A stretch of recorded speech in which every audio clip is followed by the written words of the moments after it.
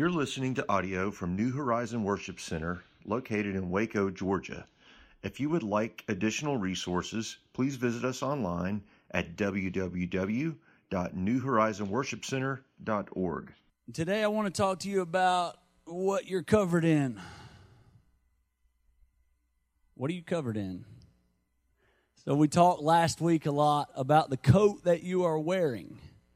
The coat, what is it that you're wearing? The coat, that equals your covering, that equals authority. It equals who you are or what you look like. When you walk up, what do people see? What's the coat you're wearing? Is it too small for you? Is it restricting? Is it holding you back from doing what God wants you to do? Is it holding you back from going to the places that you need to go? Are you wearing work clothes and you're headed to the pool? You have to dress for where you want to go. And then as me and Jesse talked about that a little bit this week, it's funny because I told you guys last week, you don't dress for where you've been. You don't dress for where you are, but dress for where you want to go. But really, Jesse brought up this point, you are dressed for where you're going. It may not be where you want to go, but you're dressed for where you're going. If you're not willing to change your jacket, you're just going to keep going to the same place.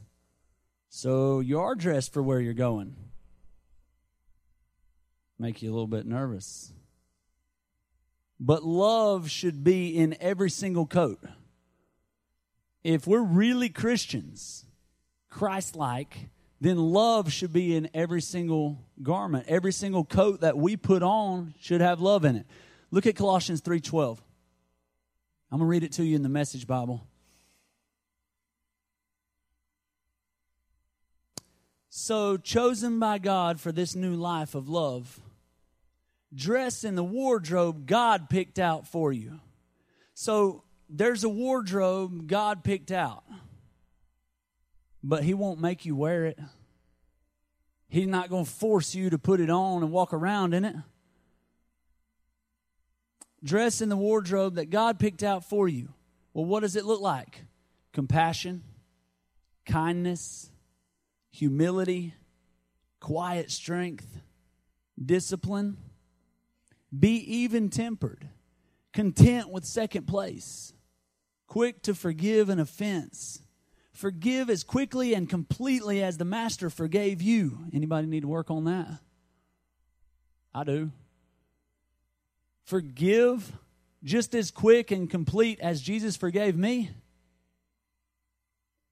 Before I changed my ways, Scripture tells us that while we were dead in sin, while we were lost, then Christ died for us. In that moment, when we were at our worst, He died for us.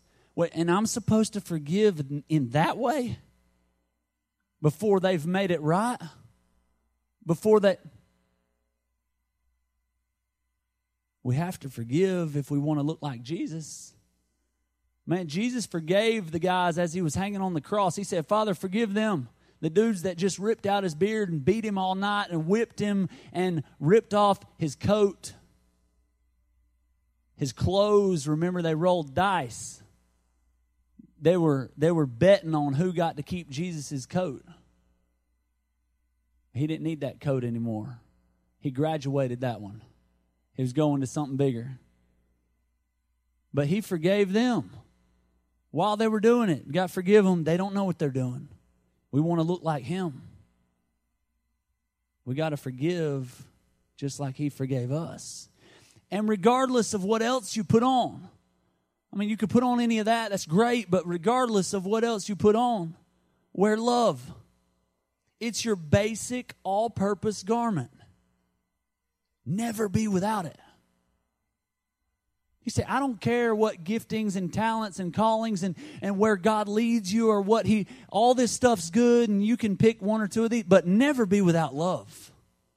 Because if you are, you're not a good representation of God. We're supposed to look like God, and God is love. So if you're without love, then I don't care how powerful you are. I don't care how smart you are. I don't care how beautiful you are. If you got love, if you don't have love, you're like a clanging cymbal. Paul said. Never be without love. It's your basic all-purpose garment.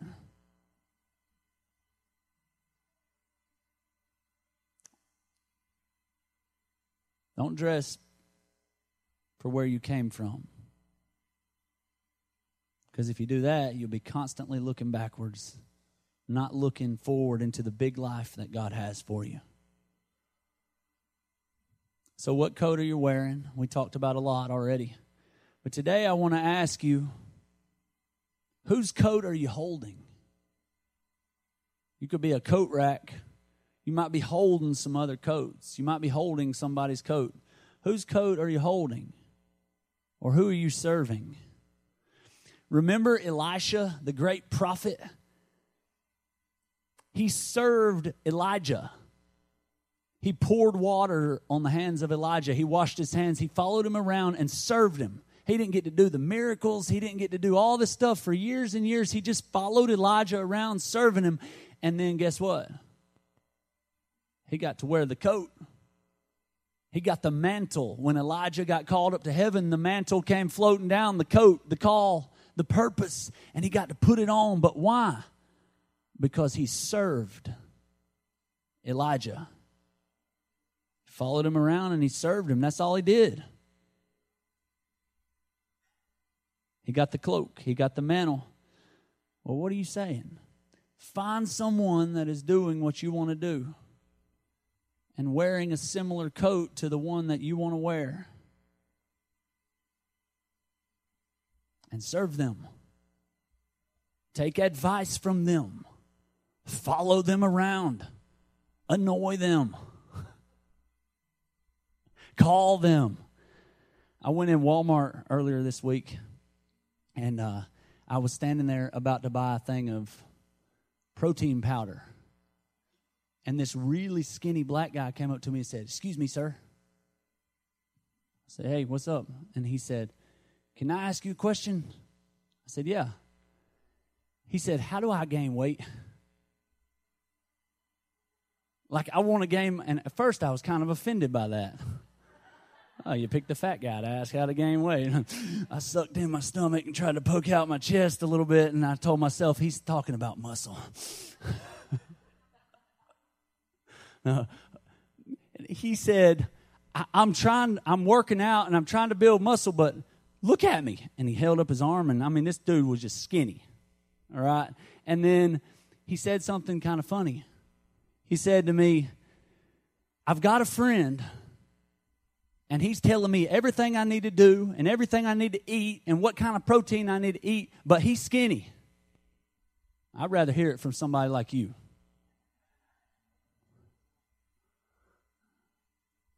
Like, he's got all, you ever met somebody like that? Like, the people that know about the best diets are usually overweight, or people that, like, so he's got this little skinny friend telling him what he needs to do to gain weight, and he just wasn't trusting it. Like, no, I'm going to find somebody big and ask them how to get big. And so I told him how to get big. Well, what are you saying? Find somebody that is where you want to be and ask them how they got there. Watch how they live their life. Well, look at that person. And I can be talking about in ministry and in business and in relationships. And man, we're called as Christians to be under people and over people. We're supposed to lead, but we're also supposed to follow. And who you're following determines where you're headed. So as we're talking about what coat you put on, you need to think about whose coat you're holding, who you're serving, who you're following, because that's also going to determine where you end up.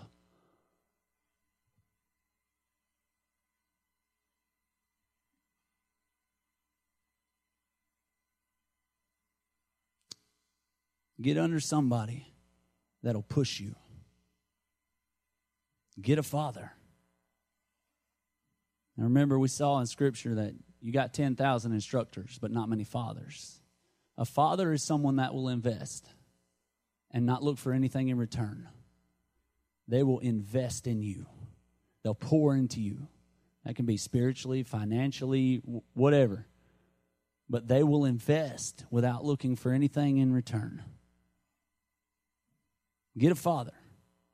Get a mentor. Proper alignment with authority will take you places that you could never go on your own. Proper alignment. When we had that Brawl for a Cause at the fight, and we got to do it down on the field at Mercedes-Benz Stadium, and I had to be there early, and we did the weigh-ins earlier that day, and then we got there early, and I got this pass to go back into the Falcons locker room area, and we could come out the tunnel. And then as other people started getting there, they put up this little barricade, and they had security there, and the general population, the crowd, was not allowed past that. But since I was one of the fighters that night, I was allowed to go past that. Well, when Joe got there, Joe was my trainer. Well, when Joe got there, he went to go back there, but guess what? They wouldn't let Joe just walk back there. I had to walk over there with him in security. Well, who's this? Who's this? And I said, oh, I'm one of the fighters, and this is my trainer. Oh, well, then we'll have to get him. We'll get him a card. We'll get him I forgot what it was, a bracelet or a card or something to say that he can go. And then guess what? Joe got to go back there because proper alignment. I can go places, and I can go out there and jump in our car in our journey, and I can go places, but every time I jump on I-20 between Bremen and Villa Rica, I'm not going places very fast because of the traffic and the road construction here for the past 17 years or however long it's been, I'm not sure. But I heard they're going to finish up by the year 2030. So that's good news. Anyways, I can get in my car and I can go to Douglasville, but it might take me a long time. Now, if I had an emergency, like my wife in the car who was, say, pregnant, about to have a baby, and I'm trying to get along, and a policeman comes up and says, hey, what are you doing? You can't go around these cars. Oh, there's an emergency. Follow me. And he flips on his blue light, and he takes off down the side, and he tells me I can follow him. Then getting in proper alignment with the authorities is going to take me places that I can't go on my own. I'm going to get there a whole lot faster. Why? Because I got behind somebody that has more authority than me. I got behind somebody that's allowed to go where I want to go, and they can get there a whole lot faster than me. And all the obstacles kind of fade away because of proper alignment with authority. It matters who you place yourself under. Get under somebody. Get a father. Get a mentor. Get in line. Whose coat are you holding? Think about it. Look at Mark 5:21. We'll talk about authority for just a minute. This is going to be a familiar story, but I believe we're going to see something. We're going to see something that I haven't seen, and I've preached this story before, but I saw something cool this week. Mark 5:21. And when Jesus was passed over again by ship unto the other side, much people gathered unto him, and he was nigh unto the sea. And behold, there cometh one of the rulers of the synagogue, Jairus by name. And when he saw him, he fell at his feet. So the synagogue, that was their church. This was one of their pastors, one of the rulers in the synagogue. This was an important man back then, Jairus.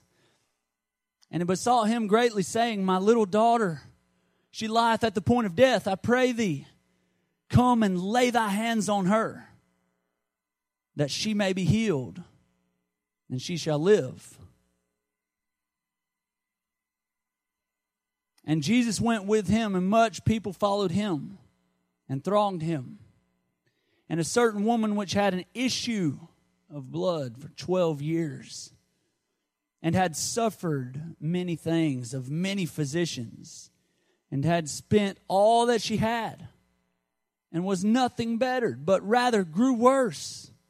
No matter what she tried, her situation just got worse and worse and worse. You ever felt like that? Yeah, it doesn't matter what I tried. Things just keep getting worse. I've tried this, I've tried that. I went to him, I went to her, seems like things are getting worse. That's where she was. See, this story is about two people. And you can't get much different than these two.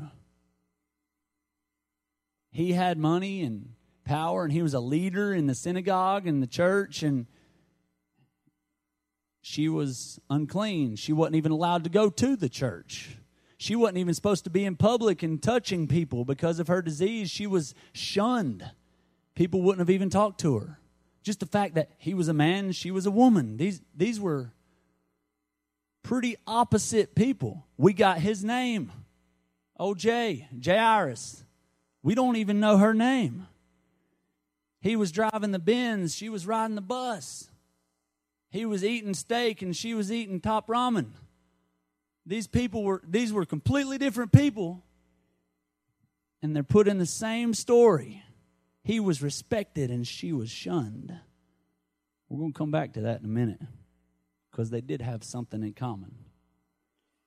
When she had heard of Jesus, came in the press behind. Wait, she's not even supposed to be touching people, around people. She's pressing through the crowd to get to Jesus. Why? Because she was desperate. Sometimes you have to come to a place of desperation. You have to push where you're not supposed to be. And she touched his garment, or his coat, his outer garment. For she said, if I may touch but his clothes, I shall be whole. How do you see his authority? You notice Jairus said, if he comes and lays hands on my daughter, she'll be healed. That's because he was a leader in the church, and that's how it was a good Pentecostal church, and he thought to get a healing you had to lay hands on. Right? I mean, she said, if I can just touch him, I'll be healed. There was another guy that we're not going to look at his story, but the centurion, when he came to Jesus, Jesus said, okay, I'll come. And he said, no, my servant's sick, but hey, I'm a man under authority. I'm over people. I'm under people. If you just say it, he'll be healed. And Jesus was like, wow, I hadn't seen this much faith in all of Israel. Done. He's healed. So she said, if I could just touch his clothes, I'll be whole. And straightway the fountain of her blood was dried up. And she felt in her body that she was healed of that plague. And Jesus, immediately knowing in himself that virtue had gone out of him, turned him about in the press, the huge crowd of people pressing all around him, and said, who touched my clothes or my coat?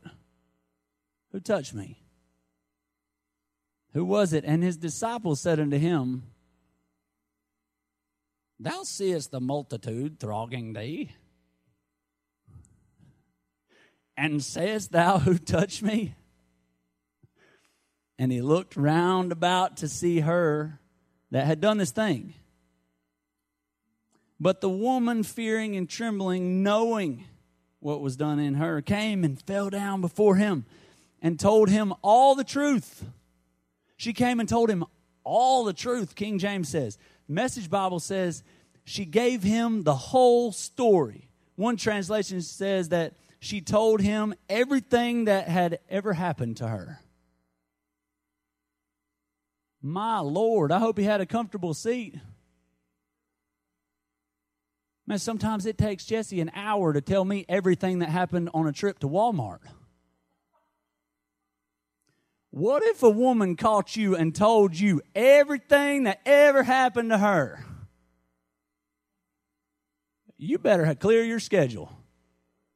You're going to be there for a minute. I don't even care if she's a dull woman that never had hardly anything's ever happened to her. It's still going to take a while. Right? It's going to take a long time. So, while Jesus is sitting there listening to everything that ever happened to this woman in her whole entire life, how you think Jairus felt? Come on, man. I was in line first. I got to him first. My daughter's dying. This old woman she's lived her life. I got a little girl at home, and I got there first. And you said you would come help, and you're sitting there just, nah. Come on, Peter, you run that mouth. I've heard you're a big mouth. Well, tell your boy, let's go. Let's get out of here. Oh, my goodness. Now, here we go. We're talking about back when I was 6 years old. Oh, my daughter's dying. Look what happens. Verse 34 says, and he said unto her, daughter. This is the first time Jesus got to talk. It's been a while. All he said was, who touched me? And she told him her whole entire story. And then Jesus finally gets to speak. And he said unto her, daughter, thy faith hath made thee whole. Go in peace and be whole of thy plague. While he yet spake, there came from the ruler of the synagogue's house certain which said, thy daughter is dead. Why troublest thou the master any further? It's too late. He didn't come on time. Good for her that she got healed, but your daughter's dead, so you might as well give up. What's the matter? Come on. And as soon as Jesus heard the word that was spoken, he said unto the ruler of the synagogue, be not afraid, only believe. What's Jesus saying to him? Don't let fear take over. Because we come to these moments in life where fear will take over if we let it. We have to make a conscious decision not to let fear take over. And Jesus said to him, hey, don't be afraid. Hey, believe. Just believe. Like, I'm losing you. I'm losing. No. Hey. Don't be afraid. Fear's about to try to take over. And he suffered no man to follow him save Peter and James and John, the brother of James. Jesus culled the herd. He narrowed down the pack. He didn't even let all the disciples come with him. He said, nah, for this one, I'm going to only need you, and you guys come. And he cometh into the house of the ruler of the synagogue, and seeth the tumult, and them that wept and wailed greatly. And when he was come in, he said unto them, why make ye this ado, and weep? The damsel is not dead, but asleep. And they laughed him to scorn. They started making fun of him. They were laughing at him, calling him that. Are you kidding me?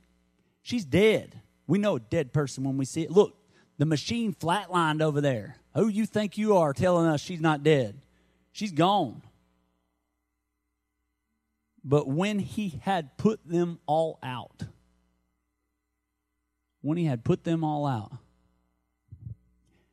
if you look this up, this was written in Greek. And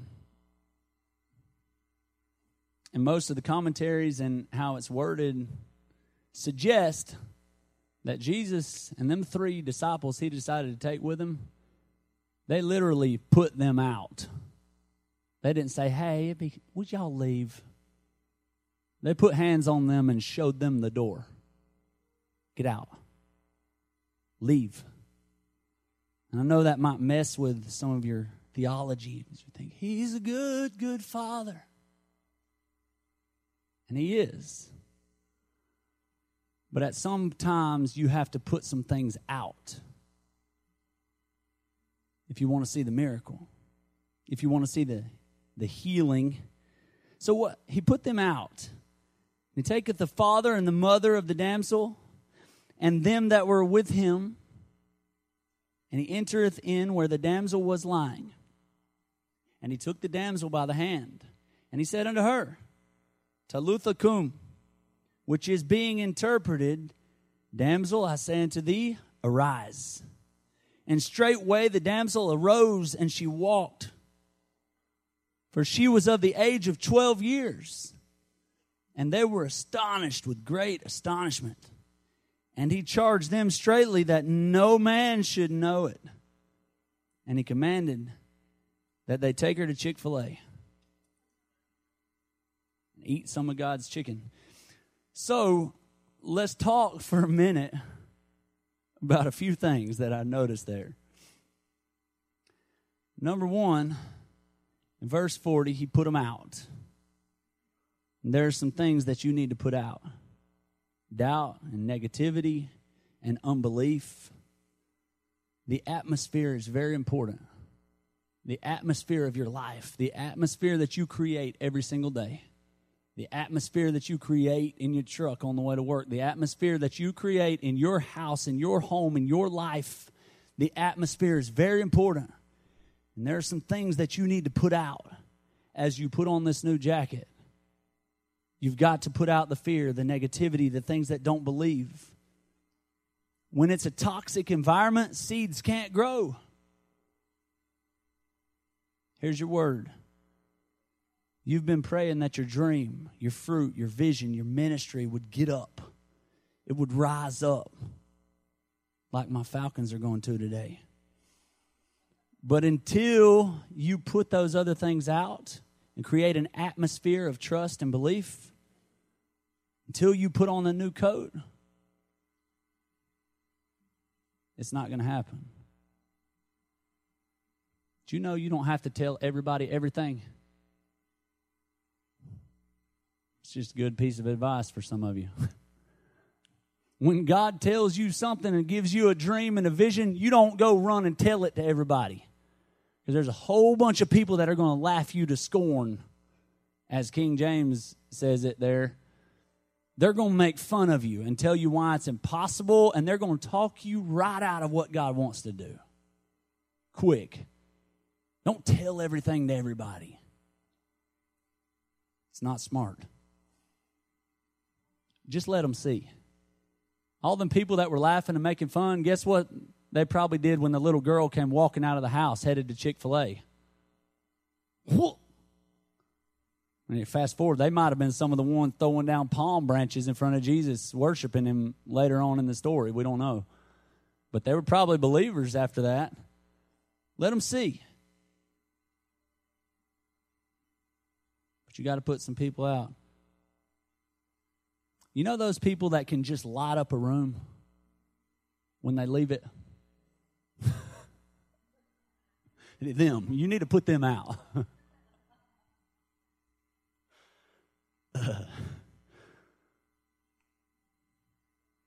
So why are these two in the same story?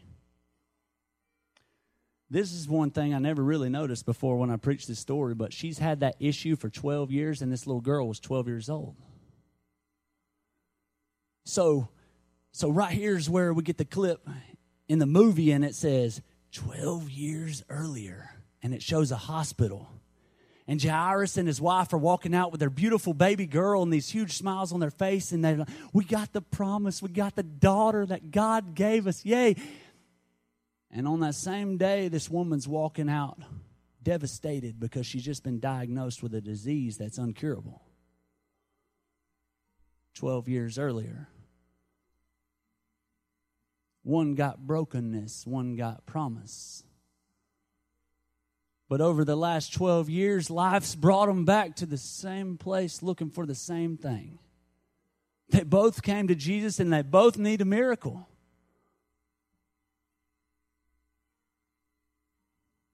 Both of them. Now, it's cool because we already read the story and we saw that the little girl got raised from the dead. But remember when I was talking about old Jairus, when he was probably getting annoyed about the crowd and trying to clear away, and then he's waiting on this woman who jumped in front of his daughter and got her healing, and his daughter went ahead and died, and it's not coming. You ever been there? How about on a job when somebody else got promoted when you were there first? And they jumped you and things are going great for them, and I'm real happy that you got what you wanted and you got your healing. But I've been asking God for this for a long time before you, and I was here working hard, and now I don't get what I'm asking for. I'm so happy for you, woman. But what about my daughter? Hey, I'm so happy to get to keep going to my friends' weddings, but what about my spouse that I've been looking for and being faithful and waiting for? Hey, you ever felt like Jairus might have felt? hey, I'm so happy that y'all can just have as many babies as you want, but what about me? When I've been praying for, what is it? Guess what? They both came looking for healing. And Jairus got a resurrection. See, he got something more powerful than a healing. But there was a waiting process. It was in the right timing.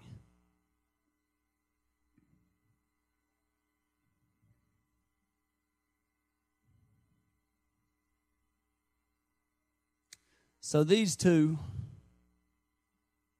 for 12 years, we rewind 12 years and Jesus would have been about 18 when the little girl was born and the lady was diagnosed. But you know the number 12, you don't have to be a Bible scholar to realize that the number 12, as you read through the Bible, you're going to see that number pop up a lot. The 12 tribes of Israel were all, Abraham, the father of our faith, and then he had Isaac, the son of promise. Then Isaac had Jacob, the God of Abraham, Isaac, and Jacob had 12 sons that became the 12 tribes of Israel. And when the priest would go into the Holy of Holies, he would wear a breastplate that had 12 stones, precious stones on it that represented the 12 tribes of Israel. The number 12 in the Bible represents power and authority. And his power and authority, remember we're talking about alignment and whose coats you're holding, his power and authority. It represents the power and authority. And then I think it's no coincidence that when Jesus came and was born as a man, that the first time we see him in the synagogue, the first time we see Jesus going to the church was when he was 12 years old. His parents found him in there, and then it says that the religious leaders and scholars were astonished at his wisdom and understanding, power and authority. And then you fast forward a little bit more than that when Jesus turned 30 and he got to go around and pick his crew, his road dogs, his boys that were going to be with him for ministry. How many did he pick? 12. I'd have picked 11. He said, nah, come on, Judas, I need a hater. And he went with 12. Power and authority. Jairus thought things were good all these 12 years, but something hit him that he couldn't handle. He couldn't fix. The woman, on the other hand, she tried everything. She'd thrown all the money she had at it. She had tried different doctors and physicians. She tried everything, and nothing worked. So she was at the end of the rope and desperate. But both of them needed power and authority. And they both came to Jesus looking for the same thing. It is impossible to live life in a straight line and not be connected to other people. Those two couldn't have been more different, but it's 12 years for her and 12 years for the little girl, and we're more like links. We're all connected. It doesn't matter what race or gender. It doesn't matter how much money you have or how much money you don't have. All your labels, they don't matter when you're seeking healing, when you seek the answer. When you're running to Jesus, you end up at the same place, at his feet. It's not an accident that it was 12 years. The number 12 is power and authority.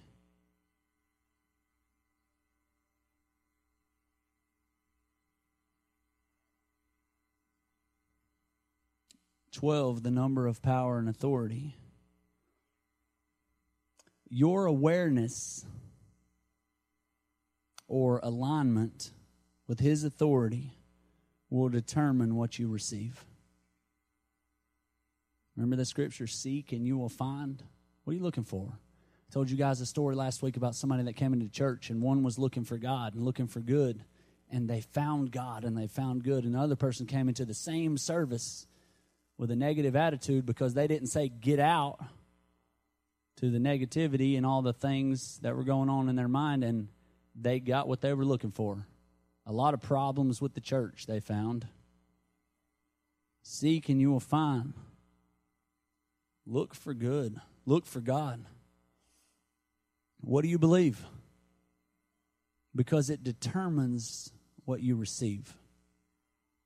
Your faith or your trust must be tied to something. It has to be. You don't stand on a boat and just chunk an anchor out into the water not tied to anything. What would be the point? Your faith is tied to something. Your trust, your belief. It can be tied to you, but good luck with that, because you're going to run up against something that you can't handle. Somewhere, sometime in life, you'll hit something you can't handle. And if you're not in proper alignment with the proper authority or something bigger and stronger than you, if you've got it tied to you, then when you run into something you can't handle, your faith goes out the window.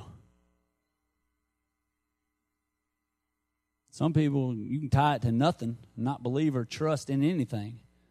You can tie it to a business or a man or a pastor or Donald Trump. But I don't recommend tying your faith to any of that. This will make your coat or your outcome different.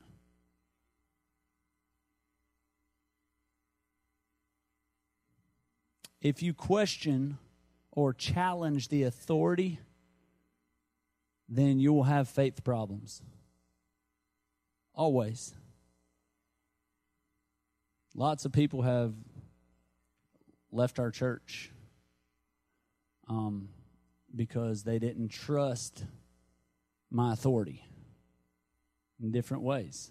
Either you're too young, you're not qualified, you're not your own person, you can't think for yourself, you're all different things, all different ways. But because they didn't trust my authority, they weren't willing to align with it, so they didn't have the faith or the trust to walk it out. You know, it's the same like when you're on the phone with somebody and you're trying to get something worked out, like an insurance claim. It's so peaceful and brings so much joy into your life, something like that. And you go round and around with a person, and then you finally say, "Let me speak to your manager." What are you doing? You don't trust the authority of the person you're talking to. You're done at that level. You're looking for a higher authority that can make things happen. We're done talking on this level. It's being aligned with the proper authority.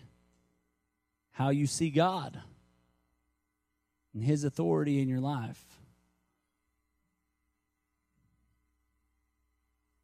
So, I know this is getting long, so I was going to read you this story in Acts, but I'll just kind of tell you what happens so that we can wrap it up, because I think this is important.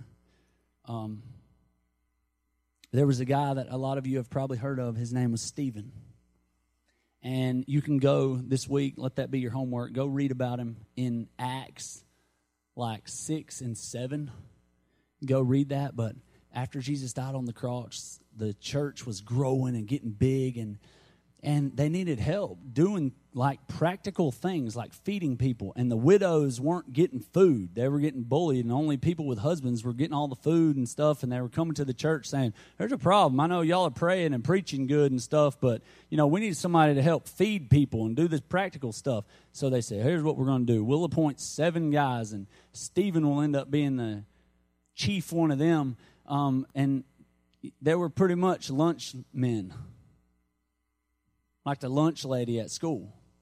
And they were supposed to make sure everybody got what they were supposed to get, and they were going to serve people and wait tables and just do whatever needed to be done. They were just going to serve. They said, make sure you find honest people that are full of the Holy Spirit and wisdom. And we're going to appoint them as deacons. That's where we get deacons that we have in churches now, that they will serve and do the practical needs of the body. And Stephen was so good at it, and he was so full of the Holy Spirit and wisdom, and go read it. It tells you that he was a man of integrity, and he just started serving and waiting tables and serving on people. And then he was praying for people when they would come in to eat, and they were getting healed. And he was preaching, and he was letting his life be a light. Didn't matter where he was put. It didn't matter that he wasn't called to be one of the apostles. He wasn't called to be a worldwide evangelist and go win Asia for this new Jesus Christian movement. No, they said, Stephen, here's your big, awesome call. We need you to wait tables and mop floors. I ain't no lunch lady. I'll go back to Judaism. No, that wasn't his attitude at all. He said, yes, thank you. Gladly. I'll serve people. And I'll pray for them, and I'll speak to them. And he did. So much so that he got noticed by the religious leaders in the Sanhedrin, and they were getting upset, and they were getting nervous about this guy.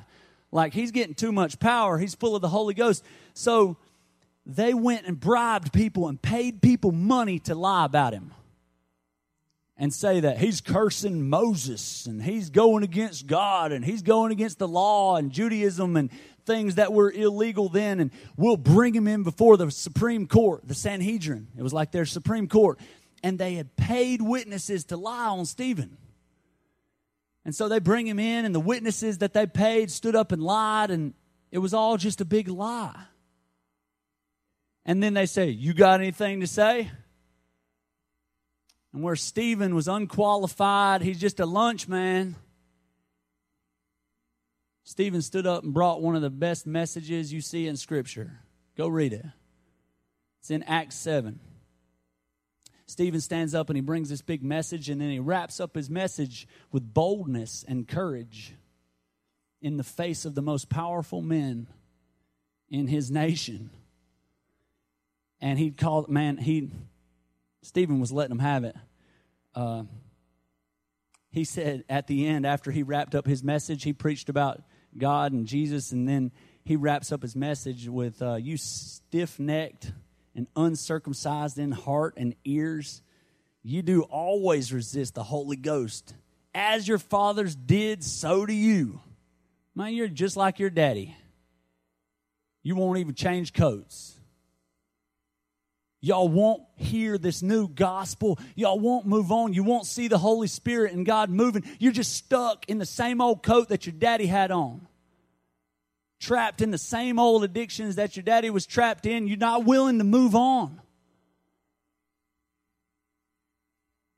Well, that didn't go over too well. They got mad. Verse 54, in chapter 7, verse 54 says, after he got done saying all that, when they heard these things, they were cut to the heart, and they gnashed out on him with their teeth. But he, being full of the Holy Ghost, this is what somebody full of the Holy Ghost does, looked up steadfastly into heaven and saw the glory of God and Jesus standing on the right hand of God, and said, behold, I see the heavens open and the Son of Man standing on the right hand of God. And then they cried out with a loud voice, and they stopped their ears, and they ran upon him in one accord. And they cast him out of the city, and they stoned him. And the witnesses laid down their clothes at the young man's feet, whose name was Saul. They took off their coats.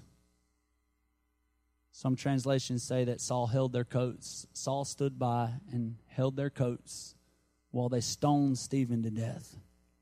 And they stoned Stephen, calling upon God and saying, Lord Jesus, receive my spirit. And he kneeled down and he cried with a loud voice, Lord, lay not this sin to their charge. And when he had said this, he fell asleep. That sounds familiar. It sounds like what Jesus said on the cross. Don't lay this to their charge.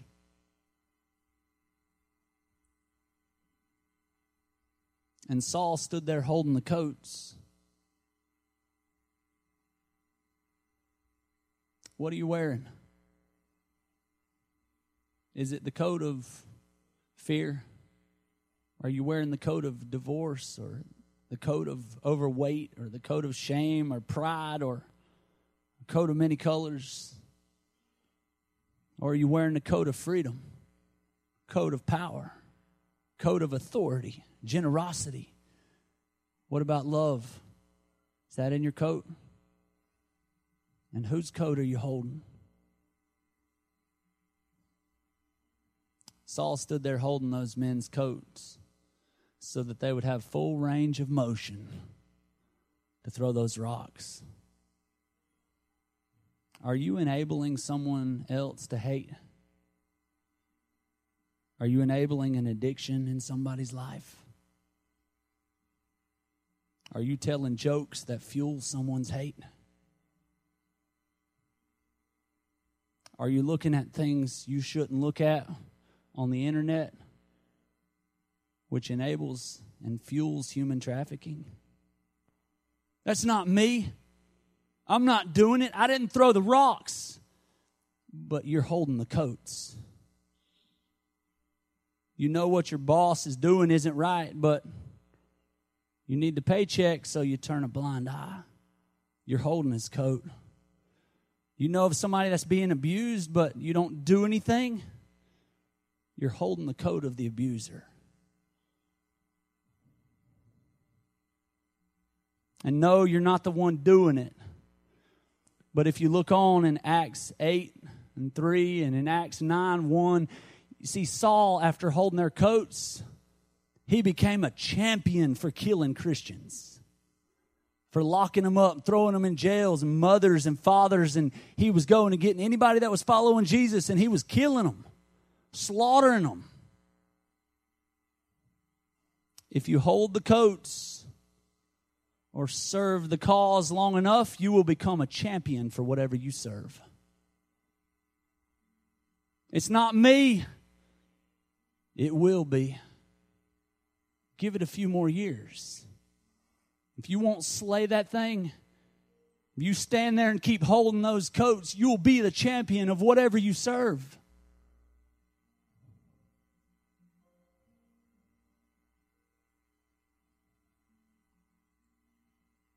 Pay attention to whose coats you're holding. And the last thought I had to close it out was, said that when Stephen was getting hit with those stones, that he looked up and heaven opened and he saw Jesus standing. Well, every time in Scripture we see it talk about Jesus after the cross, Jesus was sitting. Jesus is seated. He said, we will be seated with him in heavenly places. Jesus is seated at the right hand of the Father as a sign that it is finished. The work is done.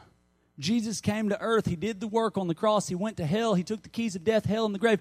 And then he got to be seated. He was sitting down, resting, because the work is finished. So every time we hear it talk about Jesus in heaven, he's seated. And for Stephen was the first martyr, the first one killed for being a Christian.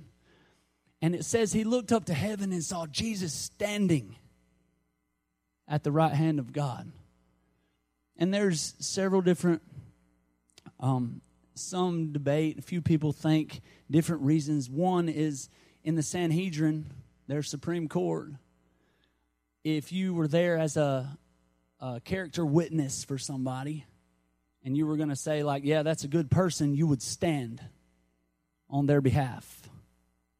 So some people say that since the other people were bribed to say lies about Stephen, that Jesus was standing on his behalf.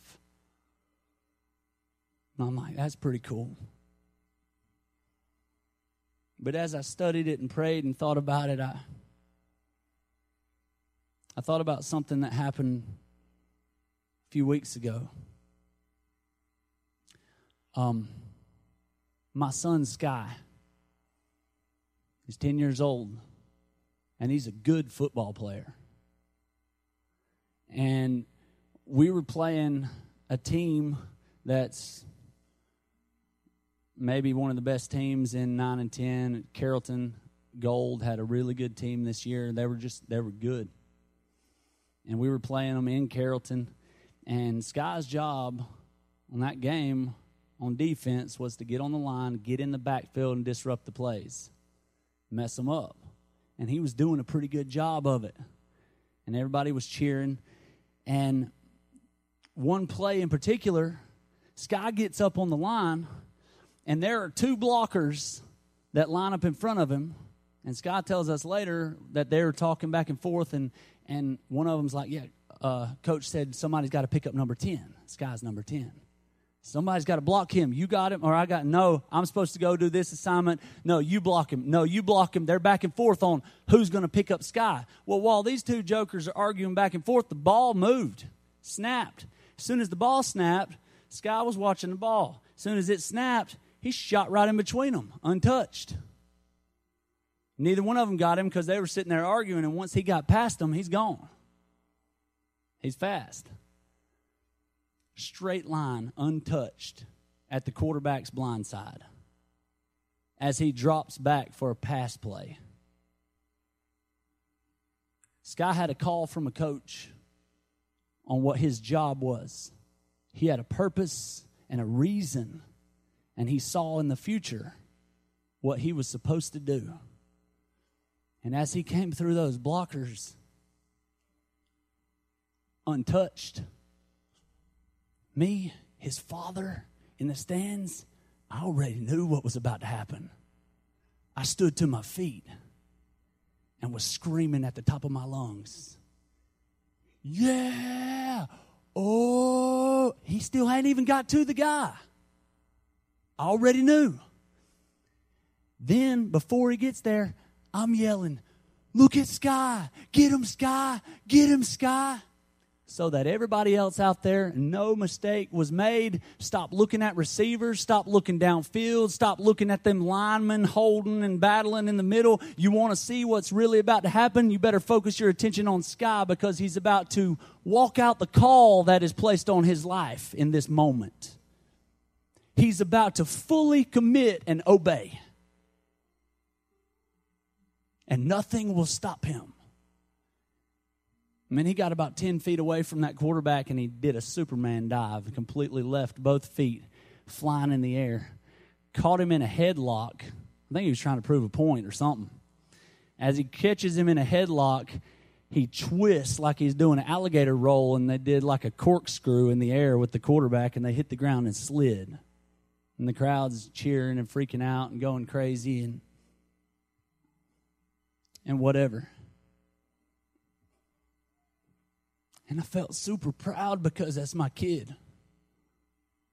And he did what he was supposed to do.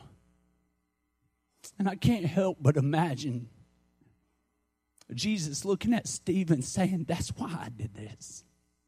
That's why I suffered on earth. So that they could have what I have, and he's got it. And he's unblocked. Nothing's going to stop him. He's running towards his purpose hard. He's about to do what I created him to do. I'm standing to my feet because that's my boy. Everybody, hey angels, hey Dad, look, it worked. He's not afraid of death. He's not afraid of the Sanhedrin. He's not afraid of pain. He got it. And Saul saw that even though he was holding the wrong coats. And he became Paul, and he wrote 2/3 of your New Testament.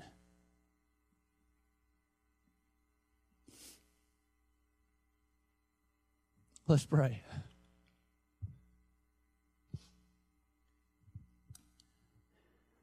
God, thank you. Thanks for speaking to us. God, help each one of us to examine the coat that we are wearing. Examine who we are and how we present ourselves to the world. God, help us if we've got a small jacket on that's restricting us and keeping us from growing. God, today help us to examine the coats that we're holding, because I don't want to enable people for death. God, I want to be a picture of courage like Stephen. God, help us to forgive, to let go of bitterness and anger and hate. It's just not worth it, and it doesn't look like you. Help us to never leave home without love in our hearts and on our face, because we want to look like you, Dad. Thanks for loving us. Thanks for teaching us and pushing us and guiding us. It's a privilege and an honor to be part of your family. We love you. In Jesus' name, amen.